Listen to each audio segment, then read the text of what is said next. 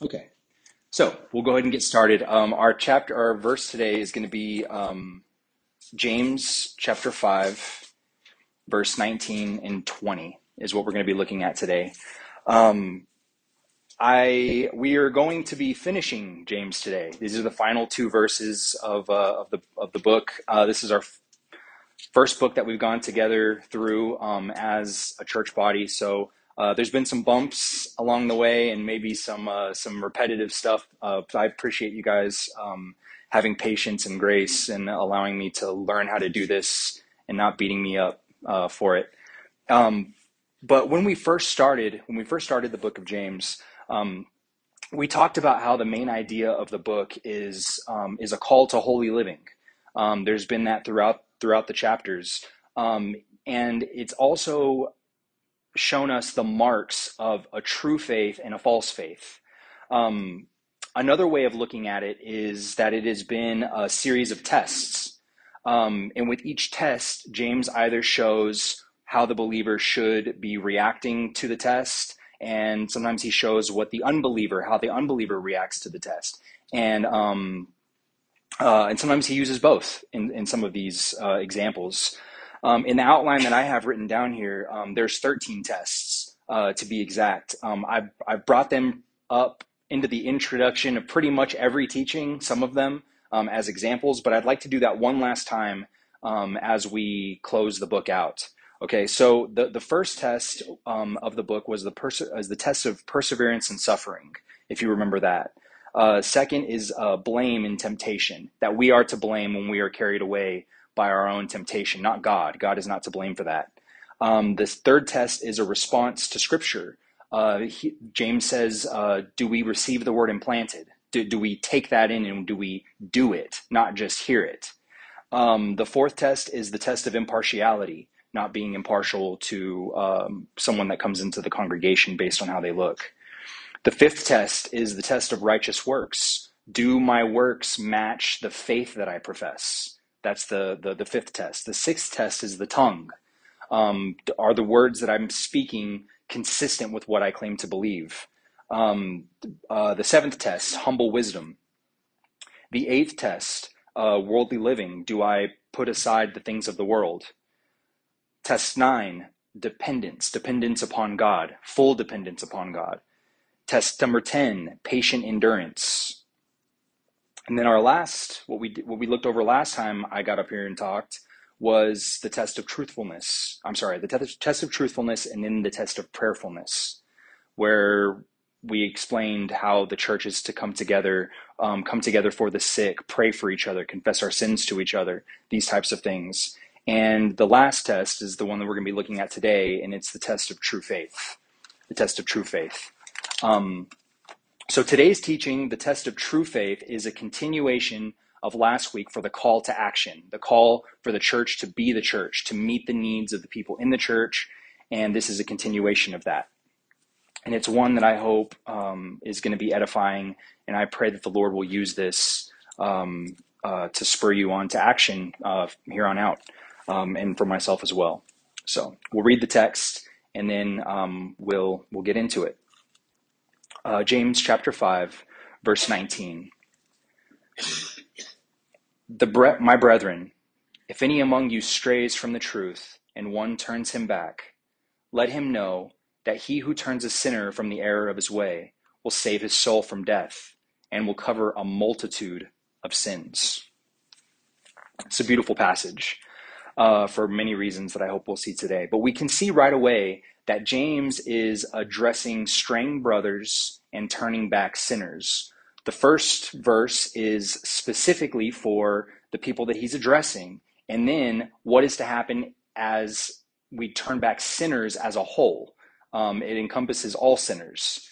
Last week we read in verses 13 through 15 that James is instructing the readers how to meet each other's needs as a church, prayer for the sick, and then in verse 16, he tells them to confess their sins to one another and pray for each other, because the prayers of a righteous can accomplish much, right? We all remember that. Now, the final instruction is to turn the brother who wanders or strays back. turn them back to the Lord. And anyone who does so will save the sinner's soul from death. This is a fitting end to the letter, if you think about it. James has been calling for this dispersed church to be the church and to turn those who stray back. But it's fitting because he's calling the church to do exactly what he's been doing with this letter.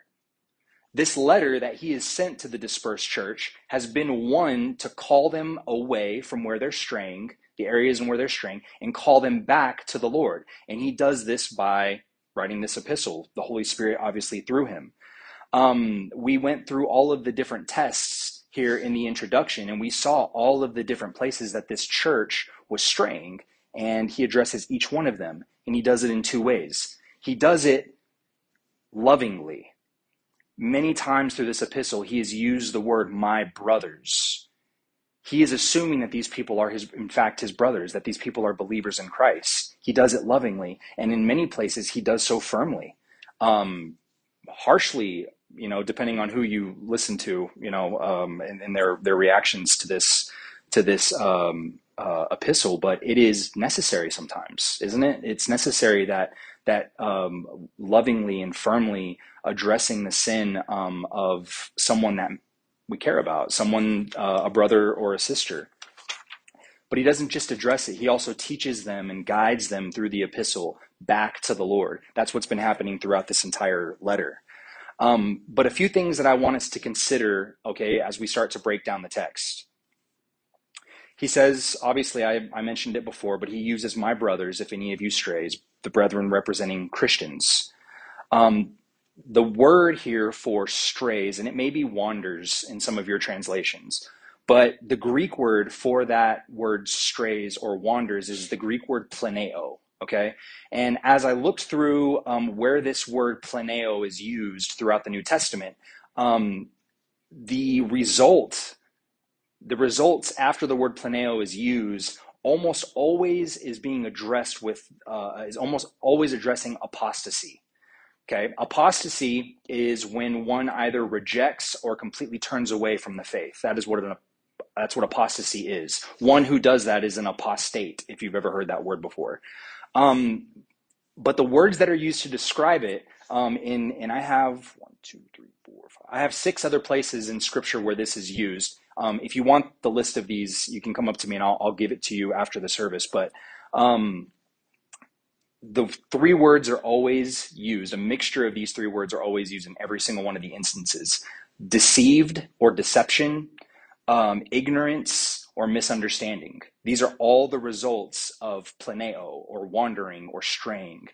So the word strays or wanders that's being used here is up to or including the very rejection of the faith that one is claimed to profess.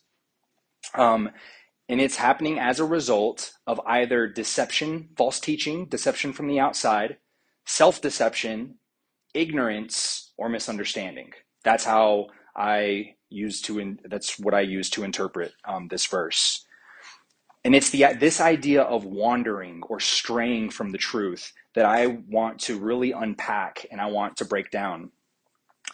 Not just what it is, but also to the degrees of which it happens, of which straying takes place, and our responsibility when it happens. I think that's going to be getting to the heart of what this text is communicating here.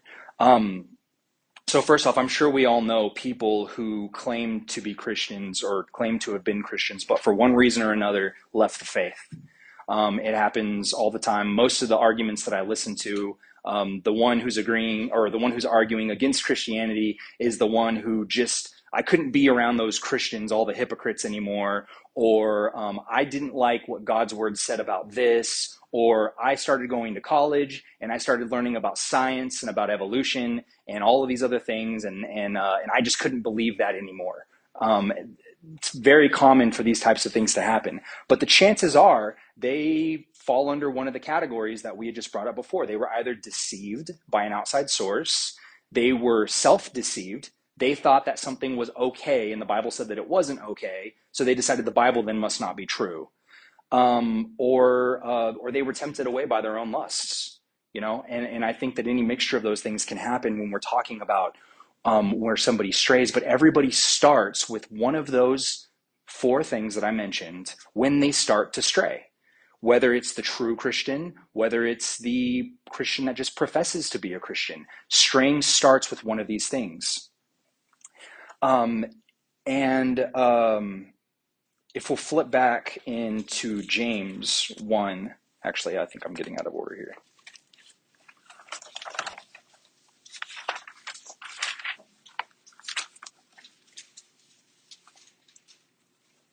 Hold off on that. Sorry, I got out of order. We have many, many, many examples of where straying of apostles dealing with false teaching. The early church was saturated with dealing with false teaching. In terms of the Word of God, these are just a few examples of where the apostles are dealing with false teaching. Philippians chapter 3 is about dealing with false teachers. The entire book of Galatians is dealing with false teachers. Colossians chapter 2, false teachers. Second epistle of Peter, the whole thing is dealing false teaching. 1 John chapter 2, dealing with false teachers. All of Jude, the whole entire epistle of Jude is dealing with false teachers. And that's just a few. There are many, many, many other examples where false teaching is a thing that these people are having to combat. And even more in church history. There are so many heresies that have been denounced by the church because Satan does not stop. I mean, there's the Gnosticism, Donatism, Arianism. I mean, those are just to name three. There's so many different variations of Gnosticism that the church has had to fight from the get-go, and they do so by the Word of God, right? The Word of God is the authority. But this is a common tactic of Satan. We are like sheep, and we can be led astray, given that certain things are happening in the mind of the believer or not happening in the life of the believer. Certainly things lend themselves to people being led astray.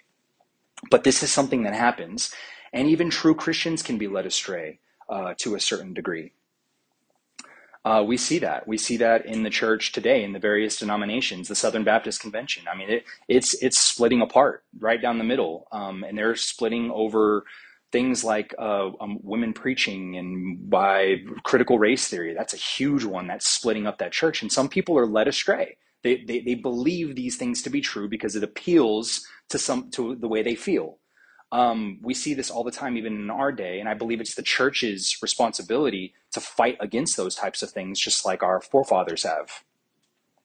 But my point is that even true Christians can be led astray to a certain degree. But overwhelmingly, it is by the person's own lust in which that they're led astray. We'll flip back into James 1. James 1, verses 13 through 14. And this is where James is explaining how this happens. James 1:13 says, "Let no one say when he is tempted, I am being tempted by God. For God cannot be tempted by evil, and he himself does not tempt anyone. But each one is tempted when he is carried away and enticed by his own lust. Then when lust is conceived, it gives birth to sin. And when sin is accomplished, it brings forth death. Do not be deceived, my beloved brethren." One of the reasons why people are led astray is because of their lust. What is the appeal? I was thinking about this. What is the appeal of Joel Osteen's church? I was listening to a sermon of his broken down and refuted this last week. And I was sitting there thinking, like, what is so attractive about what he teaches? Because he doesn't teach anything. He really doesn't. He's a motivational speaker. He misuses scripture at every level, but he packs out what was formerly a sports arena, and everybody in there is super thrilled at what he's saying. What is so attractive about that? And the truth is that he's tickling their ears. He's tickling their ears. This is all about you. It's your world, and everybody's just living in it. People who have a hard time hearing about what God's word actually says will then cling to someone who's saying what God's word doesn't say. If I think that God's main purpose for my life is prosperity, well, then I'm going to go listen to somebody who says that God is all about prosperity, right? It's so funny because I was working with this woman a while back, and I found out that she was a Christian, and we started talking theology. We were working closely every day together. And she was telling me that she goes to a specific church here in town. And I said to her, so here's my problem with that church. I just came right out and said it. They don't preach the full counsel of God. You don't hear about God's wrath. You don't hear about holy living. All you hear about is planting the seed, right? And getting the harvest and all of these other things about prosperity and health and all these things. And she said, well, I don't want to hear about God's wrath. I don't want to hear fire and brimstone. I want to hear about grace. That's what I want to hear about. And I'm like, you can't separate God's grace from God's wrath. You can't separate God's holiness from his. These are parts of who he is. The full counsel of God needs to be preached, but you don't like hearing about that. So you go where your ears are tickled. You go where you're going to hear what you want to hear about God. That never comes by itself. If I go somewhere where I want to hear about how God is so graceful and how he loves everybody and how he just wants everybody to be happy and healthy and all these things, they're going to sneak in some heresy right along with that. Because when you go to a church like this, just because you want to hear all the things that you want to hear, that's where they start thinking that the Bible's not completely inerrant, right? That the Bible's a good guidance tool, but we don't believe that it's infallibly the Word of God. So going to get your ears tickled in one area is ultimately going to lead heresy being let in through the back door, where you're actually going to start discounting God's word as a whole. This is the subtlety that when one begins to stray, when one begins to wander from what the truth is, how they can be led into all different kinds of lies. But it usually starts with a lust that takes place in the heart of the person professing to believe, in some case even the true believer. And there's biblical evidence of this. If we can, I want everybody to turn to 1 Timothy. 1 Timothy 1.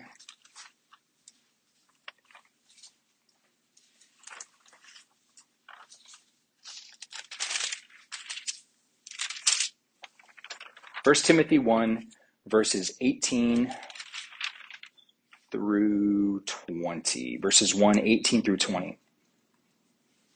I'm in 2 Timothy. That would help if I got to the red book. 1, 18 through 20. 18 through 20. This command I entrust to you, Timothy, my son, in accordance with the prophecies previously made concerning you, that by them you fight the good fight, keeping faith and good conscience, which some have rejected and suffered shipwreck in regard to their faith. Among these are Hymenaeus and Alexander, whom I have handed over Satan, so they will be taught not to blaspheme. Hymenaeus and Alexander were people that were loosely connected with Paul, maybe closely connected with Paul, but either way, Paul trusted these men at some point, and they were proven to have never been Christians. They were blaspheming the Lord. They double-crossed him, and now he's getting to the point now where he's handing them over to Satan. There's other examples as well. If we go to 2 Timothy 1:15, we'll get another example of this. 2 Timothy 1:15 and 16. It says, "You are aware of the fact that all who are in Asia turned away from me, among whom are Phygellus and Hermogenes. The Lord grant mercy to the house of Onesiphorus, for he often refreshed me and was not ashamed of my chains. But when he was in Rome, he eagerly searched for me and found me. The Lord grant to him to find mercy from the Lord on that day, and you know very well what services he rendered at Ephesus." So we have two others that turned away from Paul, that abandoned him. And these were, the two names that he gives are Phygellus and Hermogenes. A little bit later in this same book, it is 4:9, 2 Timothy 4:9. It says, "Make every effort to come to me soon, for Demas, having loved this present world, has deserted me and gone to Thessalonica." Then he names two other people that didn't desert him. But Demas left him for what? For his love of the world. It doesn't say exactly what that means. It could have been for money. I know if we were looking at the book of James, he's given many reasons why people would be turned away for the love of this world. But he abandoned Paul. For the first verse that we read, as far as Hymenaeus and Alexander, they reject the faith and they are cast off by Paul for their apostasy. But there is there's a distinction that's made. Did we get the distinction between Hymenaeus and Alexander? And then he talks about Onesiphorus, the one who didn't abandon him. Okay? For the sake of this sermon, we can see what happens when Christianity gets hard. We see the two that things get hard. Paul goes into prison, and these two other people utterly abandon him, but not Onesiphorus. He comes and he ministers to the needs of Paul. Now, at this time, what's taking place here is in prison. It's not like prison today, and I'm sure all of you guys already know this, but back in those days, they didn't get 3 square meals and rec time and all that other stuff. They were stuck in a cage, and they would not eat and they would not drink, and they had no clothes, nothing to cover up with unless somebody from the outside brought it to them, brought it to the prisoner. So the prisoner is in there for preaching Christ. What is that going to say about the person who then brings the items to the person? Well, that's going to stick him in prison right next door, and nobody's going to be able to bring anything. So there was risk with this. The other two abandoned him. They left him to die. And one who's faithful comes through and meets the needs of Paul. That's what we're seeing here. When Christianity gets hard, so we have a distinction between the true believer and the false believer. That leads me into wanting to talk about nominal Christianity. This idea of believing when things are hard, when it's not convenient to believe. Nominal Christianity is, well, I'm a Christian on the outside. I'm a Christian on Sundays. That's when I'm a Christian. And I'm gonna put Jesus on the lapel of my jacket, and I'm gonna wear him outside. And when I don't need him, I'm gonna stick him back in my pocket, and I'm going to live like I want to live for the rest of the week, and I'm not even going to think about them. I'm not going to think about them. I'm not going to read about them. I'm not going to talk about them. But when Sunday comes, I'll put on all my nice clothes, and I'll go, and I'll be the Christian for everybody to see on Sunday. That's easy. When times get hard, that person's not going to be there. When times get hard, when it's good, and Paul is out there, and he's preaching the gospel, and these guys are standing next to him, or ministering, or whatever it is they're doing on the side, they're fine with that. But as soon as it gets hard, they bail. But not Onesiphorus. Okay? So this idea of nominal Christianity, and it's everywhere, man. It is everywhere in this nation. 70% of people claim to be Christians. They claim to be Christians. So these people, the number, I can't remember what the percentage was that I read, but the amount of people that claim to be Christian that don't know the gospel, just the simple gospel of Jesus Christ, is astonishing. It is a massive number. It's like 50% of the people that claim to be Christian cannot tell you what the gospel is coherently. And that's a huge problem. It's a huge problem. So back to James. I'll get more into that later on. I'm starting to get ahead of myself. But back to James, whether we're talking about a false Christian or a true Christian, it really doesn't matter for us in terms of what James is commanding the church to do, right? He says, my brethren, if any among you strays from the truth and one turns him back, if any one of you strays from the truth, we are to bring him back. He doesn't make the distinction between a true Christian or a false Christian. The responsibility is that we bring the straying brother back, whether it be somebody who we think is a Christian or not.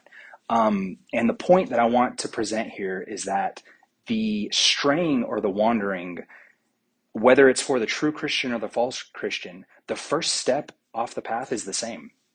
The first step to going into straying after something or lusting after something, the first step is the same. Whether it's for the person that's going to go all the way to apostasy, or whether it's going to be for the Christian who God is going to bring back, the first step to straying is exactly the same. And there's no question that even for some of us in this room, when we start to stray or when we start to wander, the first step is exactly the same as the person that's going to be apostate. right? We're all like sheep. We all can be led away by certain things. But James is dealing with turning back the brother. And I think that turning back the brother, that phrase, is where we find the answer to who is the true Christian or who is the false Christian. Does the brother come back?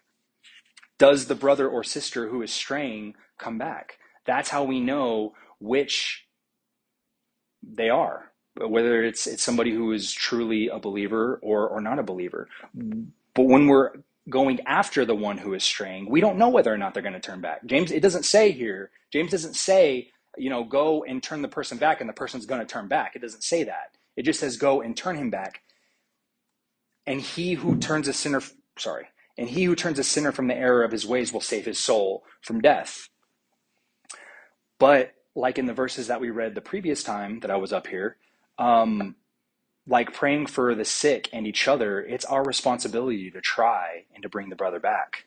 If we all get together, we find out someone comes down and is extremely sick, we can all come together. It's our responsibility as the church that we come and we consecrate this person and we set them aside in our prayers and we pray that the Lord would bring healing onto this person. Whether the Lord heals him or doesn't heal him, that's not part of our responsibility. Our responsibility is that we come together as the church to do this. It's the same call to action when turning a brother back. We don't know whether the person is going to come back. We don't know when, if the person comes back, we don't know when they're going to come back, and we don't know where they're going to come back to. We don't know if it's going to be to our church body or to somebody else's. We don't know, but the responsibility is ours to go out, notice when the brother is straying, when we do notice that the brother is straying, to go out and try to turn them back to the Lord. If they are a true Christian, they will turn back. And I was thinking about this. What if the person that we notice is straying, or the person that we say, I don't want to go to that church, I want to go to this church. What if the person that we go and we start petitioning to come back to the faith, what if that person is coming to the faith for the first time? What if the person never came to the faith truly when they professed to, and that God would use the people of his church to actually be responsible for each other? I talked about last week or 2 weeks ago when we were talking about covenanting together. We have a responsibility for each other. If we actually go out and do this, how many people are going to be coming to Christ for the first time? Or how many people is God going to be using? Are we going to be using us as tools to be bringing these people back? It's a beautiful idea, but I think it's one that probably comes with a lot of pain when the people don't come back. But I'm going to hope to give you guys some peace with that concept. One of the things that we talked about last week was coming in as a church, praying for the sick, confessing our sins to one another. When that happens and it's happening in the right way, according to Scripture, there should be repentance. There should be repentance and appreciation for a brother. If any of you noticed that I was straying, if you saw me doing something that was against the word of God, that was clearly against God's word, and you see that I'm straying and that I'm not where I should be, you start noticing a problem with me, loving your neighbor should require the brother to come and say, hey, what's going on with you? Are you dealing with something? You seem like you're getting off track a little bit, guiding the person back. If that happens for you, loving your neighbor would require me to actually go to you and say, brother, sister, what's wrong? I noticed that this is going on. There's small alcohol on your breath, whatever sign pops up that shows that a brother is starting to stray. The covenant members of the church that profess to be Christians, is their responsibility to then go and care for the brother and try to turn the brother or sister back to Christ. This is what we should be doing as a church. But there's other things that we can be doing. There's other things that we can be doing as it pertains to making sure that no one is led astray in our families, in our own families, and as individuals. We need to know our Bibles. We need to know our Bibles. You want to talk about people that are led astray? comes from them not knowing what the Word of God says. It truly does. When someone says, hey, God is all about your prosperity, happiness, and health, anybody who's read through the book of Acts knows that that is a lie. That's a lie. It's not all about our prosperity, happiness, and health. It's about the glory of God. But someone's not going to know that unless they read the scriptures. But you can really manipulate somebody who doesn't know the scriptures. If you go to somebody and say, guys, homosexuality is totally fine. God has absolutely no problem with homosexuality at all. That's somebody, and somebody believes that, that's somebody who hasn't read their Bible or hasn't been taught their Bible from somebody who is a credible teacher. But we need to do this individually, as individuals and as families. We need to be reading the Bible together as a family. Dads and moms reading the Bibles to their kids, people reading the Bibles on their own. What does the Word of God say about all things? You can find most anything that the Word of God will address, whether explicitly or implicitly. We can get the character of God from the scriptures, from the law. We can understand what God's heart is in certain matters. It's sufficient for godly living. The Bible is sufficient for godly living. And we need to be doing that as a family. One of the other things that we can do is we can come under faithful teaching at a solid church, which, I pray that this will be. But we need to come under the teaching of people that know the Word of God and that can guide our souls, that can pastor our souls and actually care about us. We can come in where we're surrounded by church brothers and sisters that know us well enough to where we actually start to stray. They'll kind of pick up on that. That's difficult. You don't really get that in a whole lot of churches. Not any church that I've ever been to in my whole life has anybody ever noticed when I was, I don't even think people noticed like when I showed up with alcohol. I would show up with alcohol in my breath, pretty much every time I went to church before that I was saved. And I don't think anybody ever noticed. And if they did, they would just talk about it with their friends or whatever. And nobody ever, addressed me with anything. So, I think that coming into actually being a member of a church is so important to protecting the individual from going astray. And a couple other things that we can do individually is spend time in prayer. Spend time in prayer with the Lord before you read your Bibles, after you read your Bibles. We need to be in one-on-one communion with God. We have that right through the Holy Spirit. We have that privilege through the Holy Spirit where we can approach his throne whenever. We need to be praying to the Lord. James, previous to this, says, draw near to God.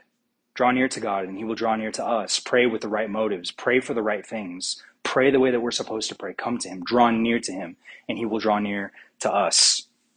These are all ways that we can be protected from false teaching. But ultimately, we've talked about wandering, we've talked about straying and all the different things that we can do. But ultimately, the course of the sheep depends on the shepherd. It is ultimately in the hands of God where the course of the sheep lie. He has prescribed in his word church discipline. We have things that we can do in the church when there is unrepentant sin. There is a method to which God has given us, which we address sin in the church. Sometimes he uses that to bring brothers or sisters that are straying back. Sometimes he uses a brother or sister to go one-on-one outside of the church, and he'll use just questioning somebody's sin can sometimes get them to start thinking about it, and the conviction starts to take place and they'll come back. And other times the Lord will give people over to their sin. He will give them over to it, and he will allow them to be crushed by the weight of their sin, and then they'll return based on the promptings of the Lord. But yeah, either way, the Lord is the one who guides the course of the sheep. Whether we're being used as tools to assist in that or not, the Lord is the one who keeps his sheep. But what about the ones that don't come back? The ones that don't come back. If you go to 1 John,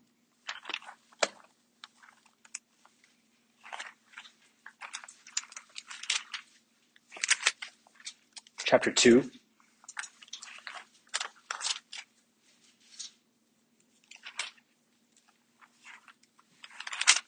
Gets there. Verse 19. This is one that's probably familiar to you all. But 1 John 2:19 says, "They went out from us, but they were not really of us. For if they had been of us, they would have remained with us. But they went out so that it would be shown that they are all not of us. But you have an anointing from the Holy One, and you all know." The people that don't come back are the people that never really were. They never really were. When you hear out there in the world, and kids especially, you will hear this out in the world, "I used to be a Christian, but I don't believe anymore." And it will be some of the hardest rebellion, warring against God in every single action that they do, like every other lost person on the planet. They will claim, "I just don't believe that anymore because of X, Y, and Z." No, they don't believe it anymore because they were not of us. They never were of us. They were led astray by their own lusts. They were led astray by deception, by being deceived. They never were of us. That's not an acceptable answer biblically. "I just don't believe anymore because it doesn't make enough sense." That's not biblical. You left because you were never one of his sheep. But that's even more sad. It really is. It's really a sad thought when you step back and you think about that. What is a Christian? What is a Christian but not a lost animal saved by the grace of God? We really are. And I think this is so beautifully put in 1 Peter 2:25. It says, "For you were continually," this is before knowing Christ, "you were continually straying like sheep. But now you have returned to the shepherd and guardian of your souls." We were brought back by the good shepherd, the guardian of our souls. That's exactly what we are. The Lord had mercy. The Lord had mercy on us, or otherwise we would still be straying. We would still be straying. And finally, verse 20 says, verse 20 in the book of James, verse 20. "And let him know that he who turns a sinner from the error of his way will save his soul from death and will cover a multitude of sins." How many among us in our sphere of influence are God's sheep? Think about your spheres of influence and people that don't believe. How many of them are God's sheep? They just haven't found the shepherd yet. Turn them back. Turn them back. This can apply to those who are in the church, and we should be applying this to people that are in the church that we see straying, but there are people everywhere around us that may be God's sheep. We don't know that. We don't know that. And it's so easy. And it's one of the knocks against fallible men that claim to be Calvinists. And I am a fallible man, and I do claim to be Calvinist, but it's so easy philosophically to sit here and say and count on the sovereignty of God. And I am in no way saying that we should not rely on the sovereignty of God. In any way am I saying that. But what I am saying is just, I don't need to go to those who are sinners and are in rebellion against God. And I don't need to say anything to them because God is sovereign. And if that person's his sheep, then by all means, God is going to bring that person to himself. And I can just watch Judge Judy or whatever. That is an abuse of the concept of God's sovereignty and the philosophy that goes along with that. That is wrong to do that. At what point is mankind, those who have been saved by Christ, going to put down their philosophy and actually start doing what the Bible tells us to do, and that is to go out into all the world and telling people about the gospel? This is a call to action. When Jesus gives that final call to action, that's what he's doing. It's a command. It is not something that we can, some faithful Christian's going to eventually stop by their path. No, today's the day of salvation. Today, right now, is the day of salvation. I get it. It's a little uncomfortable to share the gospel with those that are around us, but we are called to do so. We are called to do so. Now, it can be in a way that, the Lord will deal with you and he will deal with your conscience on how to encroach on the people around you. But we are called to turn sinners back. God knows who his sheep are. We don't. Calvinism, that whole part of God's sovereignty is great. God is sovereign. God knows. Yes, he does, but I don't. What do I know? I know that I'm commanded by his word to do and to go. That's what I know.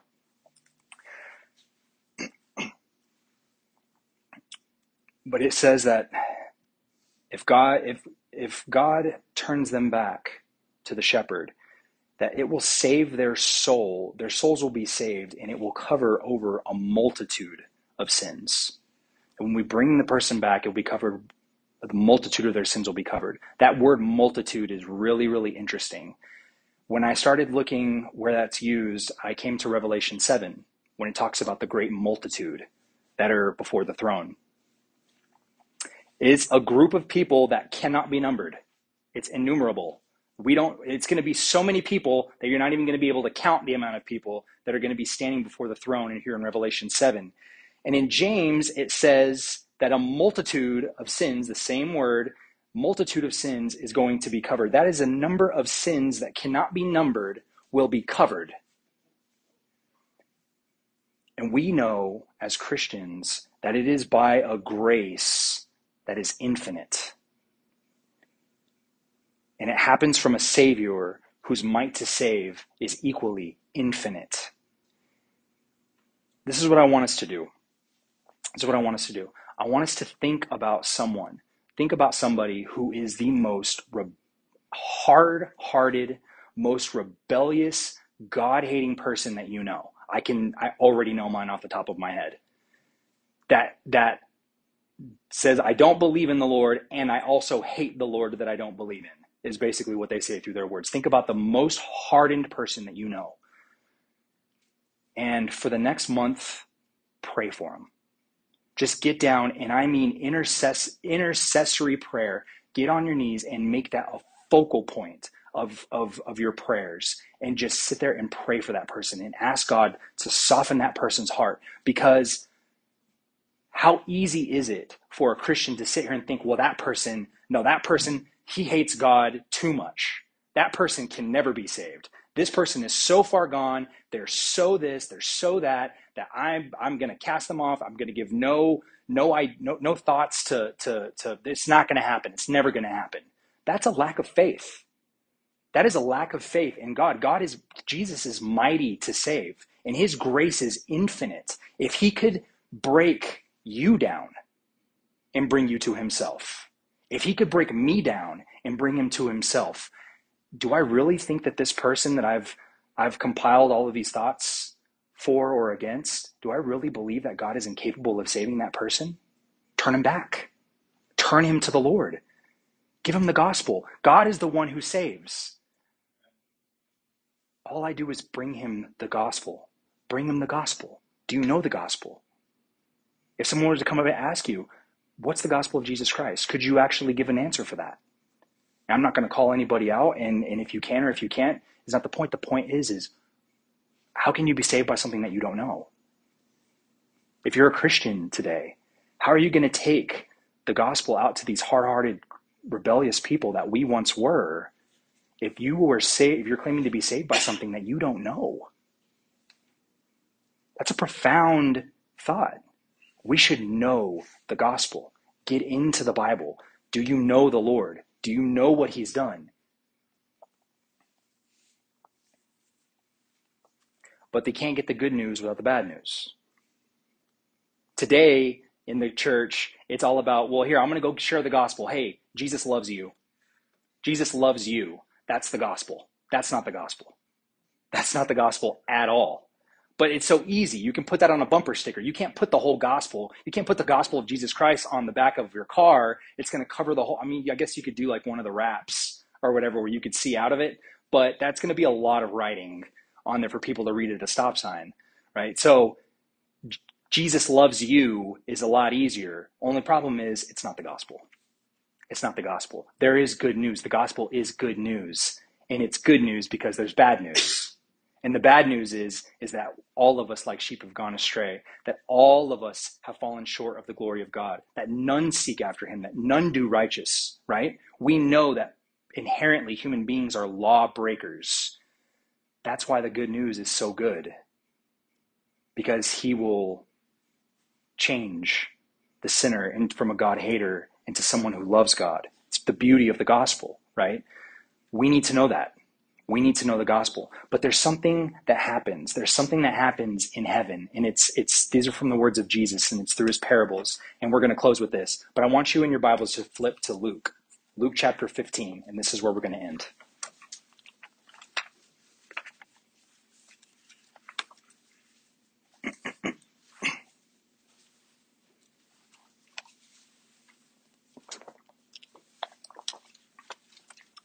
In Luke chapter 15, Jesus gives 3 parables, and all of these parables go together. The first one is, starting at verse 1, is the parable of the lost sheep.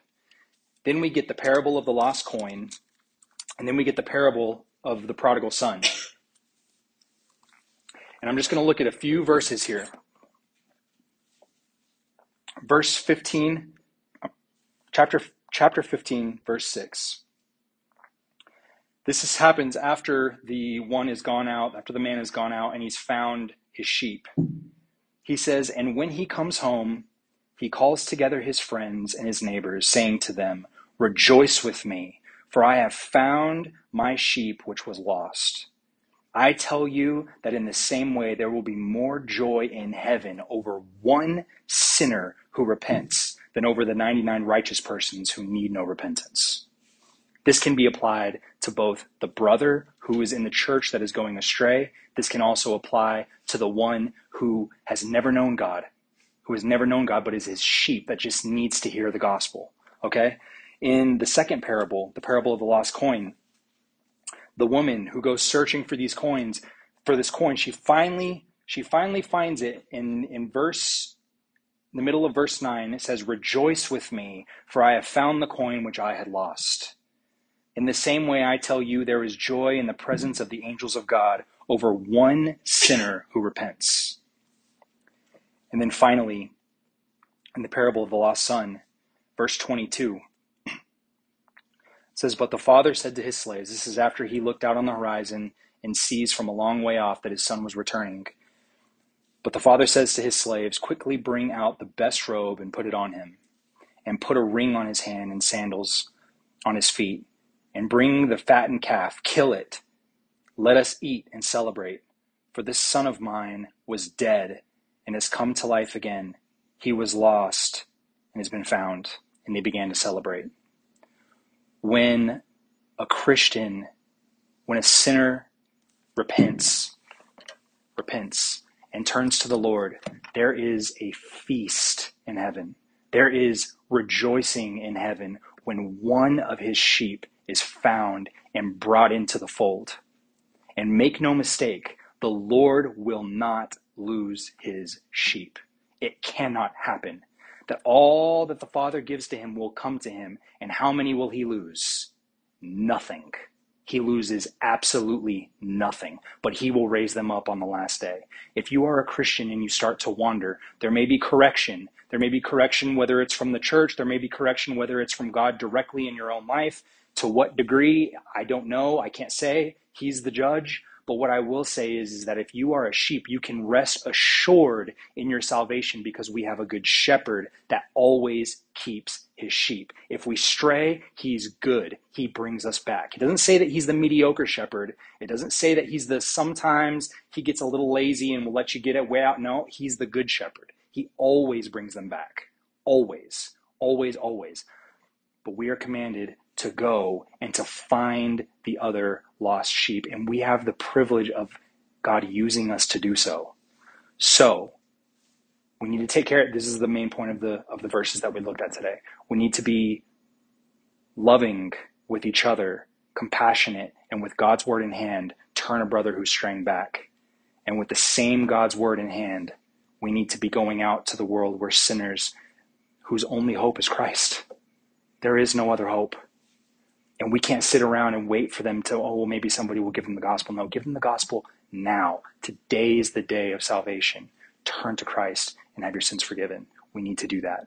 So let's pray for each other. Let's be responsible for each other. Let's keep an eye out on each other. And let's all walk through this life with Christ as our Lord, as our actual Lord, not just the little pin right here, but as actually as our Lord. Let's pray. Father in heaven, we thank you, God, for this Lord's Day. I pray, God, that this has been edifying to the people here, Lord. I pray, God, that it's been acceptable in your sight, that our worship has been acceptable in your sight. We thank you, God, for the constant grace. I pray, Lord, for these people that are here, Lord, that you would continue, God, to shepherd them in only the way that you can, that we would take the teachings out of James, and that we would apply them to our lives, that we would live holy in your sight, and that we would be acceptable to you.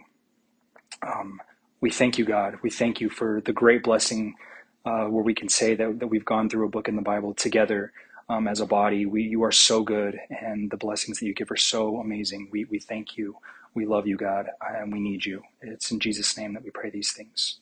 Amen.